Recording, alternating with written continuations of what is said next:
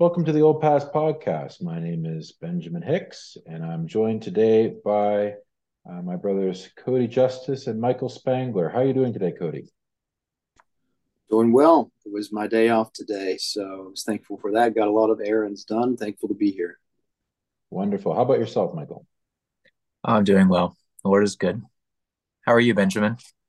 Yeah, a lot to be thankful up here in London, and thankful to be getting into this topic. I think that really I'm the one who's most benefiting from this whole project. I think because, as I said, this is my favorite book, and I get to sit down with two of my dear brothers in the Lord and work through my favorite book together. So I'm glad that I've been able to scam you both into taking some time out of your evening, and hopefully there will also be some benefit from those who are listening in as we do work through a really wonderful portion of the Marrow of Theology by William Ames, and we're continuing to consider the doctrine of faith in particular. Now, you'll remember last time, listeners, we were considering the really the seat of faith. So, whether faith is something that resides within the will or the affections only, or whether it also involves the intellect. And we saw that there's a tension within Ames's own thought here, that while he wants to say it's only residing in the will, that in fact that there's many cases in which he brings the intellect along. And I thought that was a useful discussion, just being able to think through some of those things. And I would just quickly refer you to a parallel chapter that takes place later on in this work. So you'll remember that the Marrow of Theology is divided in these two books, essentially. The first one dealing with our faith in God, the other half dealing with our observance to God. And there are two chapters that distinctly refer to faith. One under faith itself as that which receives salvation from the Lord, but also considering the same grace or act on our part as it is an act of obedience to God. And I just want to just briefly read from point 12 as it's in book 2, chapter 5. So this is, we're skipping ahead just very briefly to book 2, chapter 5, and point 11 and 12. And I think in some ways this kind of brings together all that we discussed last time, just as a way of refreshment for ourselves. So faith is the virtue by which, clinging to the faithfulness of God, we lean upon him so that we may obtain what he gives to us. John 3, verse 33, he who receives his testimony has sealed that God is true. John 1, verse 12, as many as received him believed in his name. These five things belong together in divine faith. 1, a knowledge of what God testifies to. 2, a pious affection toward God, which gives his testimony greatest force with us. 3, an assent given to the truth testified to, because of this affection toward God, who is the witness of it. 4, a resting upon God for the receiving of what is given. And 5, the choosing or apprehension of what is made available to us in the testimony. Goes on to say the first of these, so a knowledge of what God testifies to, is in the understanding, but it does not produce faith because it is common to us with unbelievers, heretics, apostates, and the devils themselves. The second, fourth, and fifth are in the will and produce faith as the force within inactive religion. The third is in the understanding, that is an assent given to the truth testified to.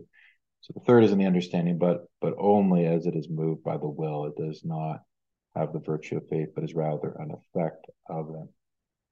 So it's interesting that I think this tension just sort of continues throughout, where on the one hand, he's wanting to say that it's only within the will, and on the other hand, as he breaks down those five things, which are basically what he'd spoken about in the chapter we discussed last time, he specifically refers to a knowledge which is in the understanding. Yeah, any comment on that, Michael? I know a number of times you corrected our friend Ames with his pupil Van Maastricht, and you think that he's continuing to show that that tension in that what I just read there.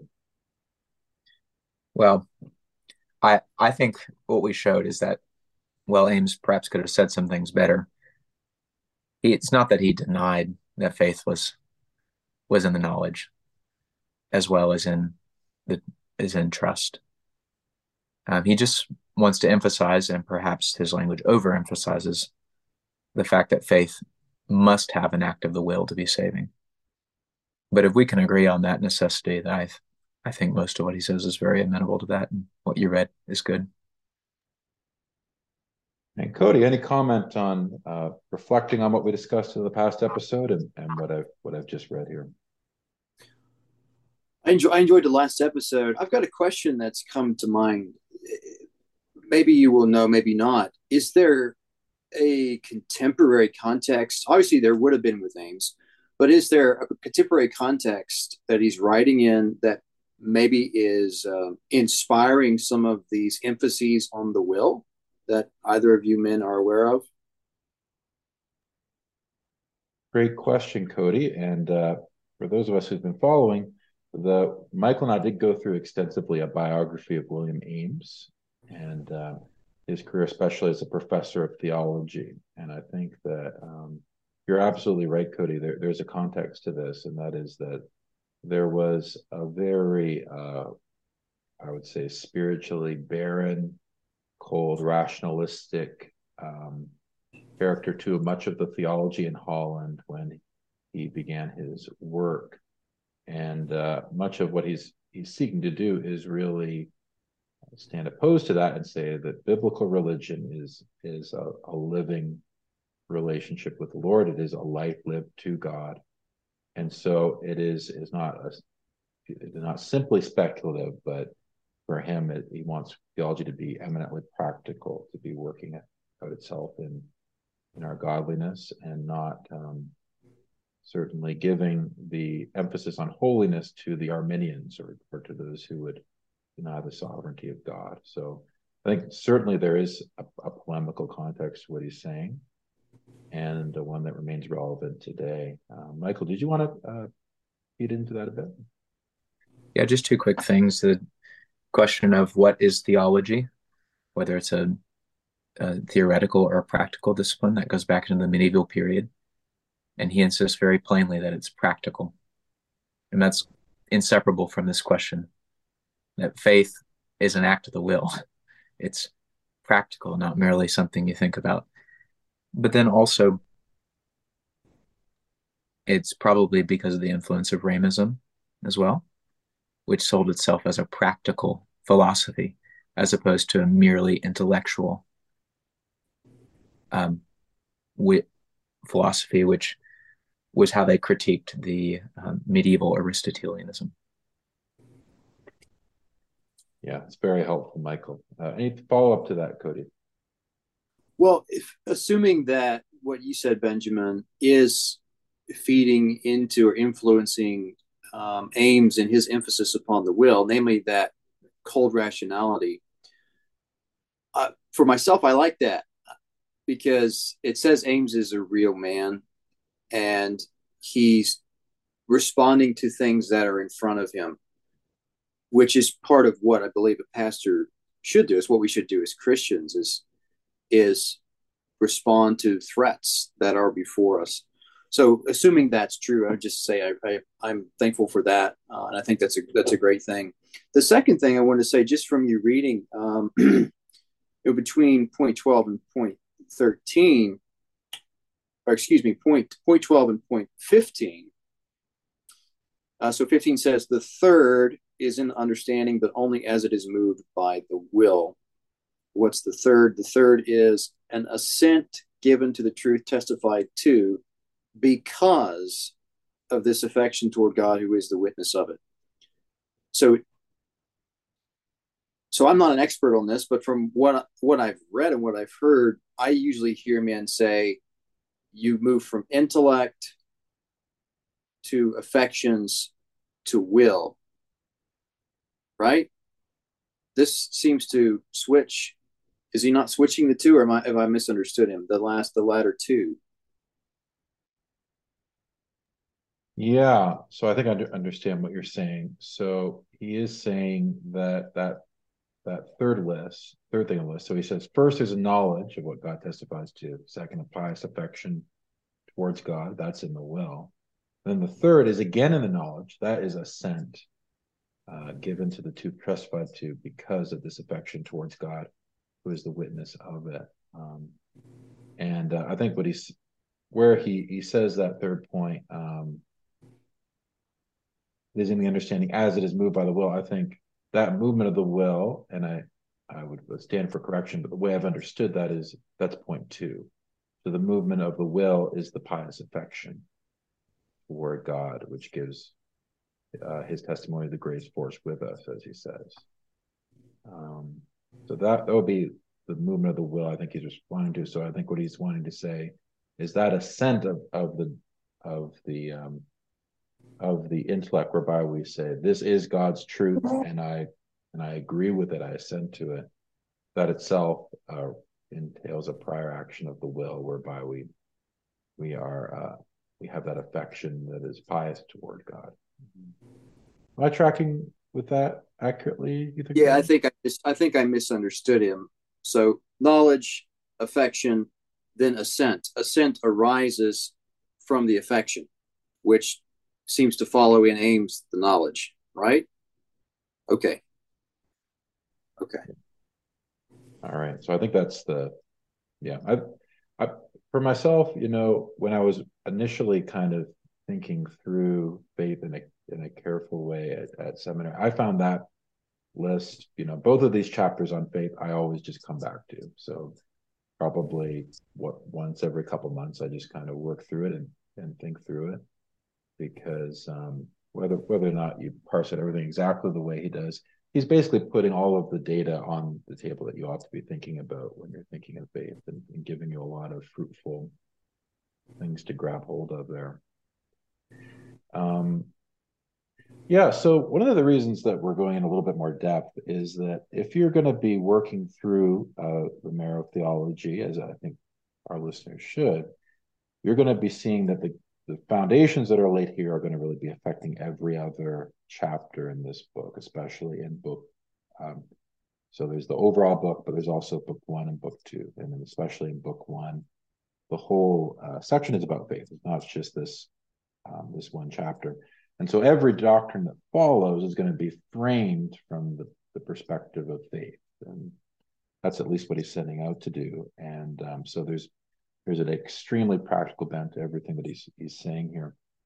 And especially if you're going to be a Sunday school teacher or a Christian school teacher, or going to be leading your family in family worship, or even if you're going to be a minister, that is very helpful to have all the different doctrines arranged in that direct way. At least it is helpful for me, because then you're immediately going to be having an angle that is tending towards actually using that and applying it to your audience.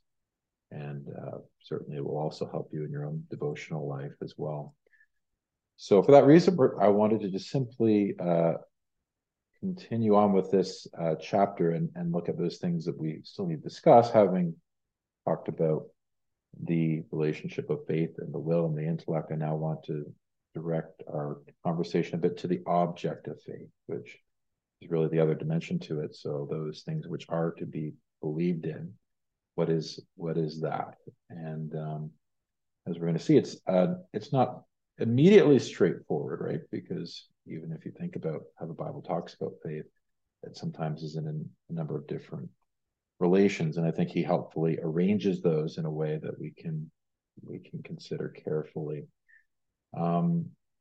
Maybe I'll kick this over to Michael to kind of get us started. So when you're looking here, Michael, and we're back now in book 1, chapter 3, and I'm thinking particularly of points 5 and following. What is it that you see in the sections that would be helpful in understanding the object of faith?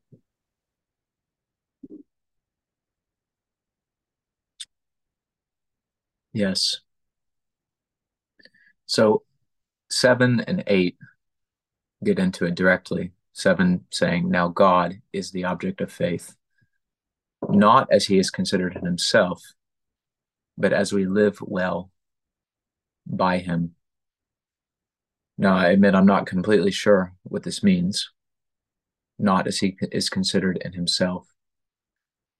But I think perhaps what he's saying is that God being incomprehensible, we don't have some immediate apprehension of him by faith, as if the infinite ocean could be poured into our finite soul.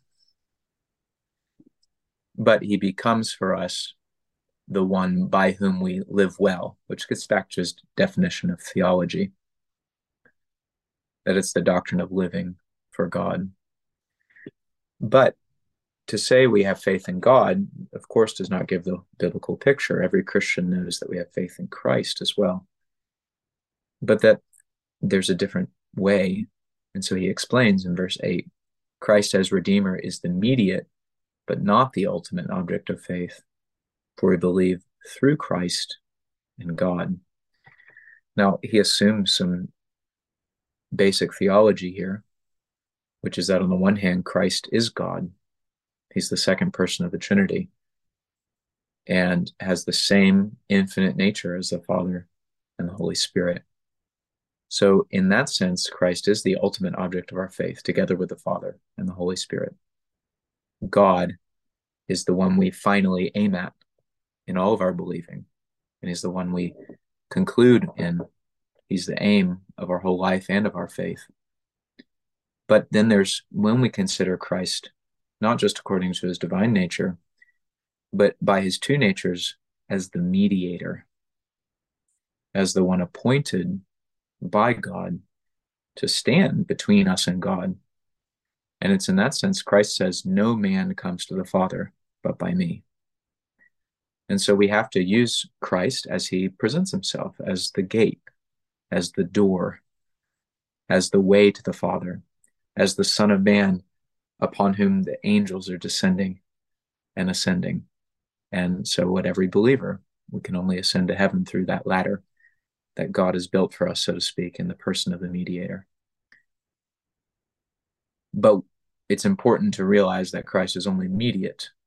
Our faith in Christ as the mediator is a means through which we believe in God. So Christ himself says this in the upper room, ye believe in God, believe also in me. There's a emphasis on believing in God, but he says, I'm the one to take you there. And then he says a bit later, I am the way, the truth, and the life. We don't separate the two, but it is useful how he divides it between the mediate object and the ultimate object.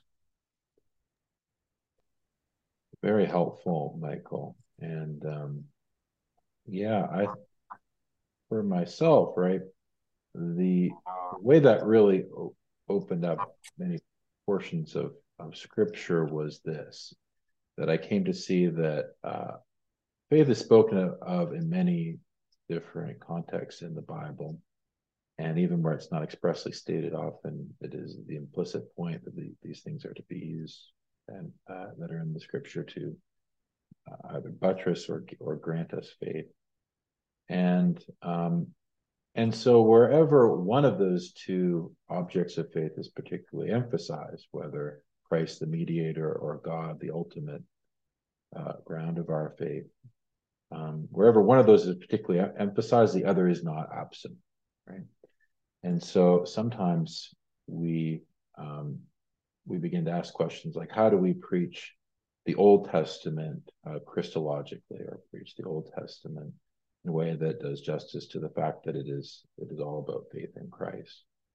And one of the things that I began to consider, from also reflecting upon Ames, but also studying the Scriptures more deeply, is that where God, Father, Son, and Holy Spirit, our triune Jehovah, is set forth in his saving power or in his saving works, that itself is the gospel. That itself is set forth for our trust and for our faith.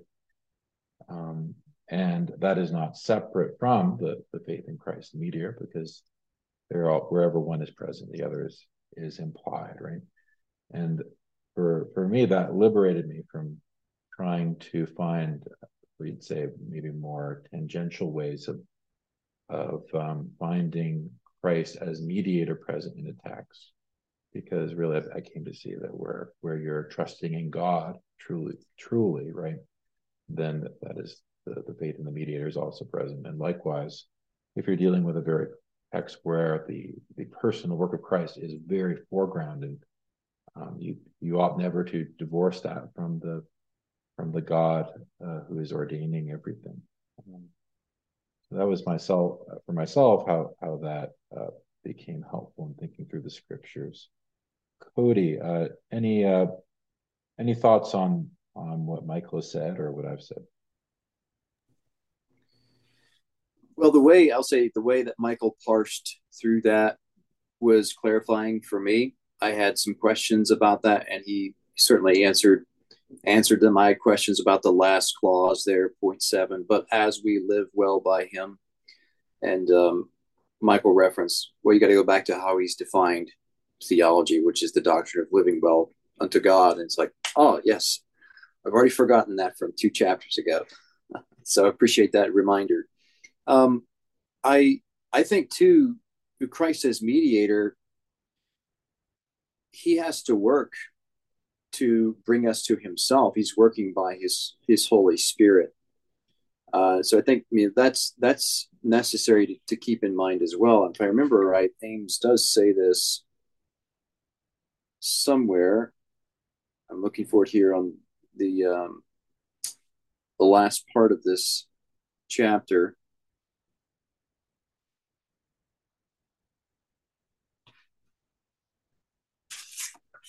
I can't remember where I read it, but oh yes, 12.12.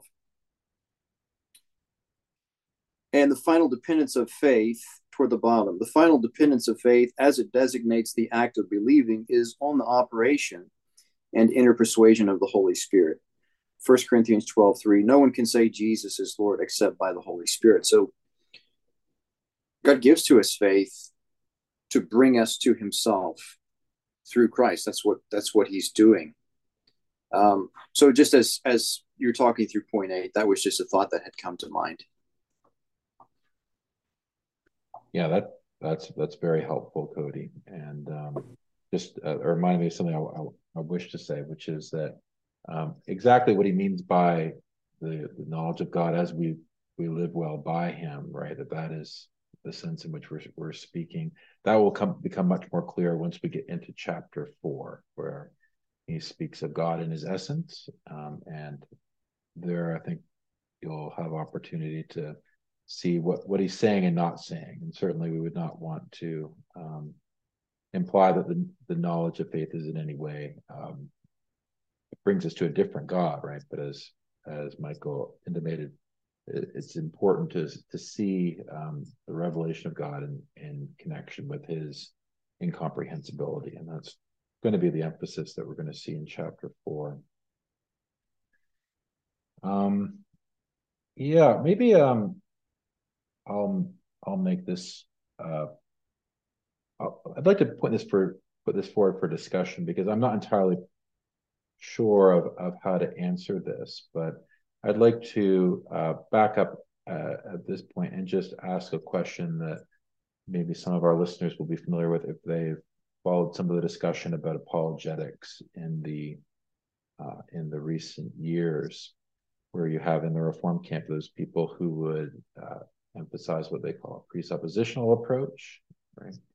Where there is certainly a reticence to speak about natural revelation, natural theology, and evidences as supports for faith. On the other hand, you would have maybe what we call classical apologetics, which allows for aspects of revelation, we'll say, outside the scripture as support for that. And what you find is that Ames doesn't really speak much about that in particular. However, I think that there are certain things that are sort of interwoven throughout all of his approach, right? So I think you're going to see he is very much in the classical Reformed approach, both for his theology as well as for his form of even doing apologetics, if you wish to call it that. But I want to especially zero in on point 6 here. I'll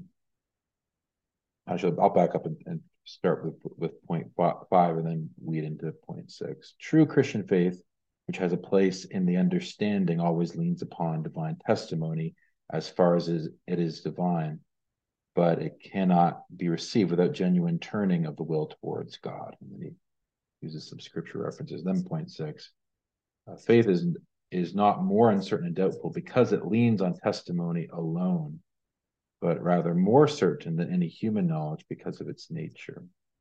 This is so because it is brought to its object on the formal basis of infallibility, yet because of imperfection in the inclination from which faith flows, the assent of faith often appears weaker in this or that person than the assent of knowledge.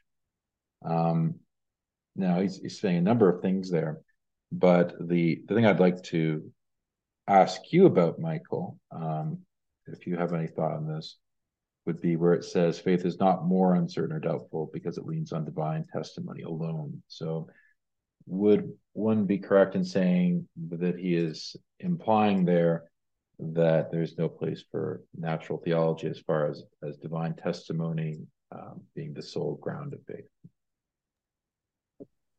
Well, that's a good question. There are a lot of things going on here. I don't know if I can speak to them all, but maybe I can say something helpful. There are two types of certainty.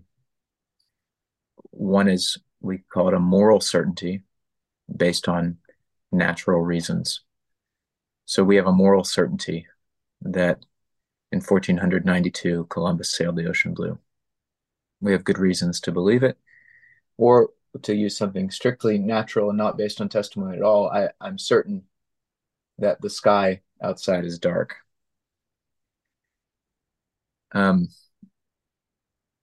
That's different than the certainty of faith. Faith receives God's word as infallible and believes it with a certainty that excels all moral certainty. Things are lifted beyond the realm of controversy. We could have an argument about whether Columbus did, or perhaps you could question my interpretation of the sky. But when God speaks, creatures shut their mouths, and faith simply receives what God says. So I think that's what he's getting at. Now, what complicates it is that in faith, there's what we call mixed articles. In theology, I should say, there are articles that are mixed, meaning that they're taught in Scripture, but they're also taught by nature and by reason. For example, God's existence, or God's attributes, which I'm convinced can all be proven naturally. And Paul implies as much when he says in Romans 20 that God's eternal power and Godhead are clearly perceived from the things that have been made. So we have to distinguish then what kind of arguments we're making and what they do. Rational arguments can bring us a rational or moral certainty, and that can be a great help to us in matters of faith. But we do not rest our faith upon human rational arguments or moral certainty. It's used as a help to us. Every Christian knows this. Why do you believe that God exists? Well, the Bible tells me so, and that's the right reason to rest your faith on. But when you go outside and see God's creation, aren't you confirmed in your faith that God exists? And using your mind to reason from those things outside, you can derive very powerful confirmation that what the Bible says is true. Not that we doubt the Bible or we need nature to prove it, but we're glad for all the help we can get to strengthen our faith. It's also very helpful for shutting the mouths of unbelievers, especially unbelievers like atheists who refuse to even open the Scriptures. Or unbelievers like pagans in foreign countries who've never even heard the gospel, don't even have Bibles. We have something to say to them too. Natural theology is a great help in that. You see Paul exercising natural theology in Lystra in Acts 14 and with the Athenians in Acts 17 in that way. But they're never telling a man to put his faith in a process of reasoning. Reason has its place, but it's subordinate in matters of faith. We need, if we come to God, to believe his word. And if you have anything short of that, you might have what we call an historical faith, but you don't have saving faith. That's helpful, Michael. And it does echo what I read at the beginning, where that there is a sort of historical knowledge which is common both to heretics and to devils, right? Yeah, and to my own thinking, a lot of the discussions that have been happening in the 20th century and now the 21st century that reform men have engaged in, it may be more fruitful for both sides if you have strong convictions about apologetics or philosophy to engage more with our reformed fathers on the subject, because I've heard articulations of both sides of the equation as far as those who would be arguing simply for using the scriptures in our apologetics, and those who would really be laying the scriptures alongside other evidences as a sort of parody. And I think both have a lot of dangers in them. Whereas someone like Ames and the other Reformed scholastics, especially Turretin, to my thinking, in his first volume on the subject, really what you have there is a wonderful balance and a proper defining of what exactly he means by the use of evidence and the use of natural theology. And as Michael says, right, the understanding that there's multiple uses of these things. The use of shutting the mouth of unbelief, right, is glorifying to God and not to be despised, while also recognizing that ultimately nature as nature doesn't know anything of Christ the mediator. And and so in that sense, the scriptures are the only thing that can grant divine faith that is saving. Yeah, Cody, were you tracking with that? Are you going to denounce me as I didn't actually ask you before the episode what school you fall into, so I may have put you in an. Neither an answer. I'll be Not honest. forever, Cody. I'll be honest, brethren. I think that apologetics, from what I've seen, sidelines a lot of men, and they get obsessed with it, and it becomes unprofitable. And I've noted men that have apostatized who were very obsessive over that particular branch, if you want to call it a branch of theology. So I think that there is such a thing as natural revelation and natural theology, and we can appeal to fellow men just like Paul does, like Michael referenced in Acts. And Paul is even, I mean, as far as I understand, he's quoting from Epimenides there in Titus chapter 1, Cretans are always liars, evil beasts, slow bellies. Presumably, let's say that man isn't even saved. Well, at least he can see and say, okay, these people are breaking the law. So even if you say, well, we need to stick to scripture, well, what is scripture holding forth? It's holding forth that you can do this. But obviously, yeah, you have to use scripture if you're going to bring men to Christ. You have to use special revelation. So to me, I think, much like it seemed like Michael was saying, they're tools, and you have to know the purposes. You don't use a hammer to saw wood. So you just have to understand, okay, what is this thing? What is this nature? What is this for? And then proceed accordingly.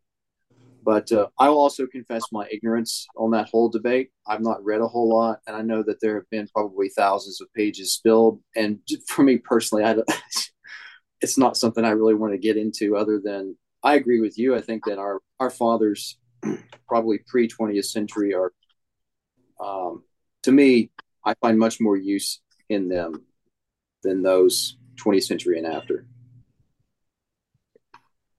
I think you're going to have to say pre-18th century to be safe there, to be honest. Fair enough. Very good. We want to make sure that we don't let the 18th century off the hook either, so people don't think that we're going loose on them here.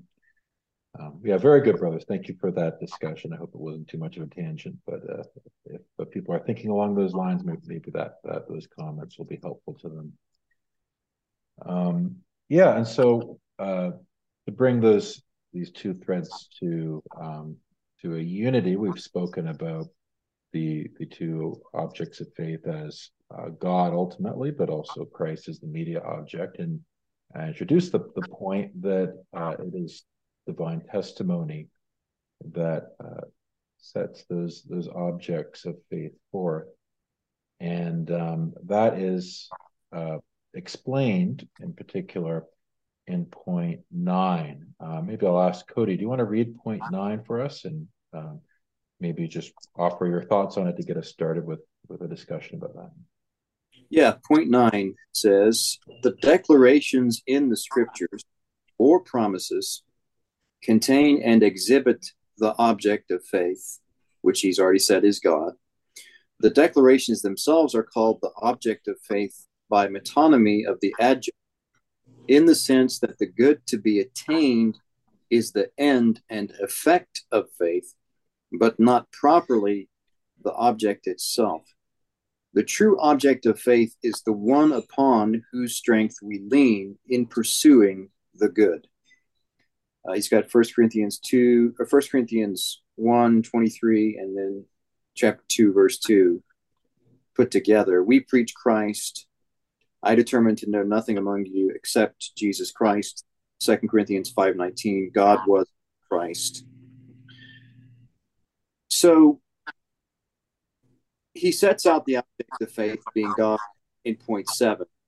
And now it appears to me, you brethren can correct me if I'm wrong, here in point 9, he's saying whatever scripture says, its declarations, its promises, its revelations,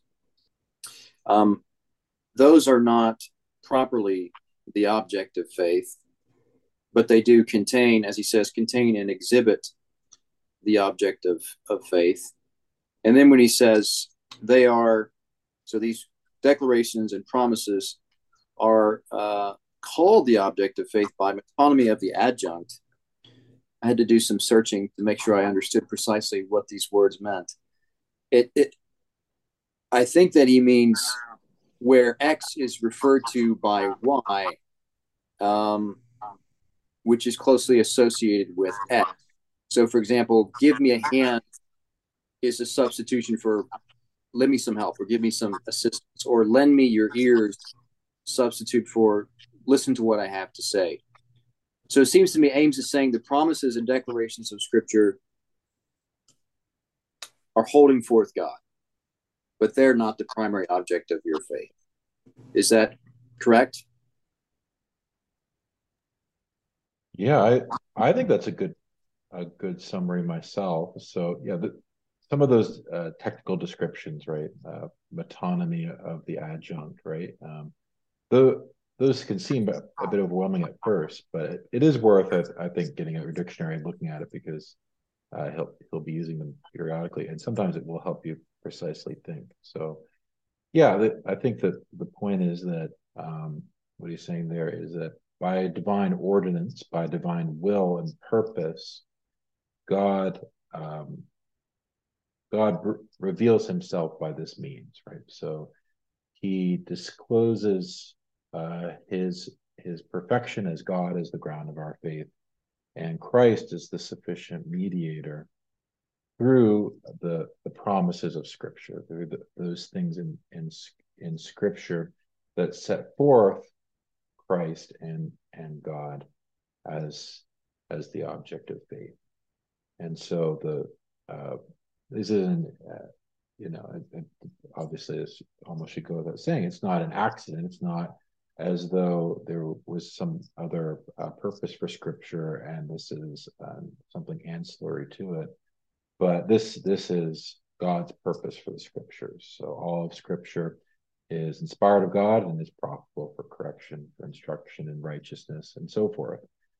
So whatever the human author is doing in a particular book of the Bible, always behind it is divine intention and divine purpose to speak a word to his people in all times, and rightly handled according to God's intention, it fulfills that purpose in his elect. To put some things together, I suppose. Michael, do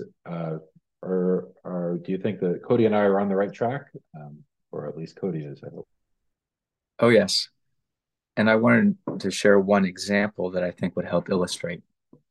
So we ought to live by the promises of God, and we ought to apply them to our various needs. One promise that's been very precious to me and my great weakness is Isaiah 40:31. They that wait upon the Lord shall renew their strength. They shall mount with wings as eagles. They shall run and not be weary, and they shall walk and not faint. I think the first line of that emphasizes exactly what he's saying. When I come to a promise, the promise is not the object of my faith, properly speaking. I can speak that way, but what I really mean is the promise presents to me the object of my faith. And it especially does so under the idea of a benefit. So in that verse, it's strength. I need God's strength, and I come to him for it, and I believe his promise. But in that promise, I'm believing him. And my ultimate aim and goal is not the benefit. It's the benefiter. It's God.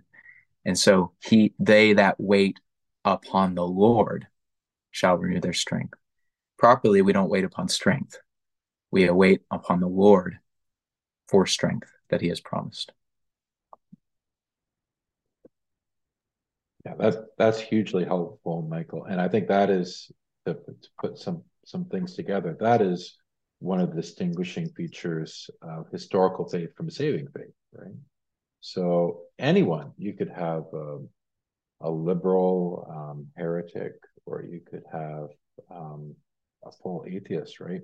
The propositions of Scripture may, in a sense, be grasped, however poorly, and and that's not really what we're speaking about. What we're speaking about is what the Lord says to Abraham in Genesis 15, verse 1, "Fear not, Abram, I am thy shield and exceeding great reward," right? So he doesn't say, "Fear not, Abraham, I'm going to provide you with some protection. I'm going to provide you with some blessings." No, he says he himself is the shield of protection. He himself is the reward of blessing. And I think that you can see how theology becomes distorted, right, wherever it gets off that track. And really, it's such a prominent thrust throughout all Scripture. We have no excuse for neglecting that. But the reality is that any tradition, any church, any professing Christian can get off target there. I mean, I would never denigrate sound doctrine. I love sound doctrine. Would never denigrate sound teaching in the original languages and utilizing the Reformed confessions and the works of our fathers.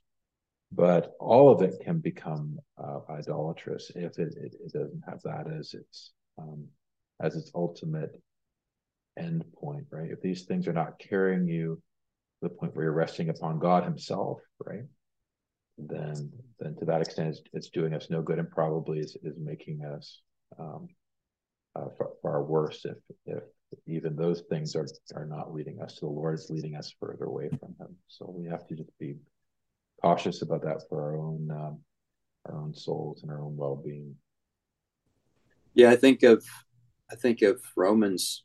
What does Paul say about the Jews? What advantage hath the Jew? To them were entrusted the oracles of God. Later he says, they had the fathers, the adoption, the covenants, they had the service. So they had all these things which were meant to bring them to God. We're holding forth God. They're holding forth Christ. the scripture that Jesus, when he speaks, he says, "What does it profit a man if he gains the whole world and loses his soul?" We could say, what does it profit a man if he has the scripture, if he has the sacraments, if he has the Psalms, and doesn't have faith and the object thereof? There is not a profit. In fact, it's greater. It's just greater condemnation. Yeah, that's very helpful, Cody. So, brothers, I wonder. I think we've largely covered the scope of it. I was thankful that Cody referenced the concluding remarks there on point 12 about how the Holy Spirit is the author of this, because that cannot be neglected, right? And I think what we're going to see, especially as we progress on in different chapters, is that Ames does have a very strong emphasis on the grace of God through the Holy Spirit and granting all the different graces, but faith especially. And I think that's what really separates Christianity from every humanistic facsimile, right? That it is utter dependence on every point on the Lord to grant us anything that we possess. But I was thankful that you brought that out, Cody. Wonder, was anything else about this chapter, brothers? So I was especially focusing on points 5 to 12. But if just the general chapter itself, anything we hadn't touched on last week, especially caught your eye, I wanted to give you the opportunity to discuss it. But I felt those things were the main thoughts, really, the seat of faith in the will and the intellect as well as the object of faith. So any thoughts, brothers, as we conclude this chapter? Seeing Michael shaking his head. How about yourself, Cody? I'll just say, rereading it, I appreciated his emphasis in 13. Faith is true and proper trust. It goes on to say, which is the choice and appropriation. I think by that he means claiming of a good and sufficient means for such confidence. And your reading from book 2 says that on page 241, point 12, subpoint 5, the choosing or apprehension, which follows the resting. I just appreciate maybe the duality of that there is a resting involved in faith, but there's also a choosing. So the Lord is holding forth something for us to take for ourselves, and he wants us to do that. That's part of what faith does. So I'd just say I'm thankful for that. I'm thankful Ames stresses that, and I just give a hearty amen to it. Amen, yeah, and if I may note in that same paragraph, I think it's really useful, and it's a feature of the Puritan doctrine of salvation, that faith does not require assurance. Faith should grow up into assurance in us, but assurance is, besides being a matter of faith, also a matter of sense. We have to perceive the evidences of true saving grace in our lives. And so notice what he says.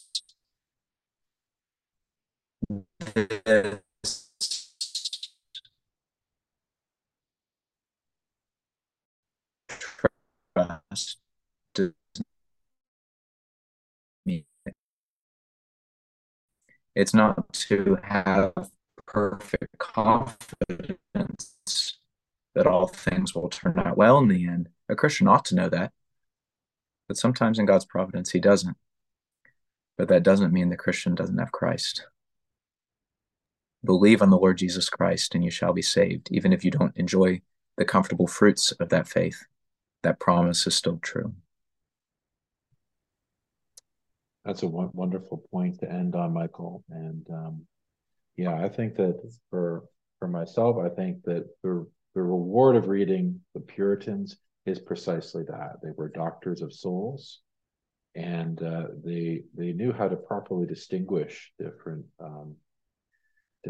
children of the Lord in different seasons of life, even. And if one were to think that the only saving faith is that faith which is strong and assured of your own justification and election without weakness and doubt, then that would lead to a lot of problems. And I think that as we go further on this in this work, we're going to see that while indeed that is that which every Christian can attain to by God's grace and should aspire to attain to, that indeed it's not in God's purpose, nor is it appropriate with the tenor of the covenant of grace that always be present, particularly where there is weakness and defects in our faith.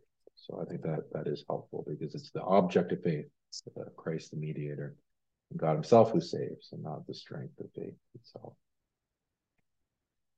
Very good, brothers. Well, I've appreciated this discussion very much, and I'm very excited to look at the next chapter next time, God and his essence. A lot of wonderful material, and I'm going to aspire to try to get through that in one episode, because even though I thought this was fruitful, I think we want to keep it going at a good clip. So we will try, listeners, going forward to have one episode per chapter. I hope that this episode was a blessing to you, listeners. Please do contact us. You can reach out to me through benjamin.g.hicks@gmail.com, and I'll leave that email in the inbox. And please let us know what you appreciate, what maybe you'd like to see improved, or other topics that you'd like to see discussed, because we do plan to discuss other topics outside of our regular series on William Ames. So until next time, God bless you all, and let us be seeking the Lord every day.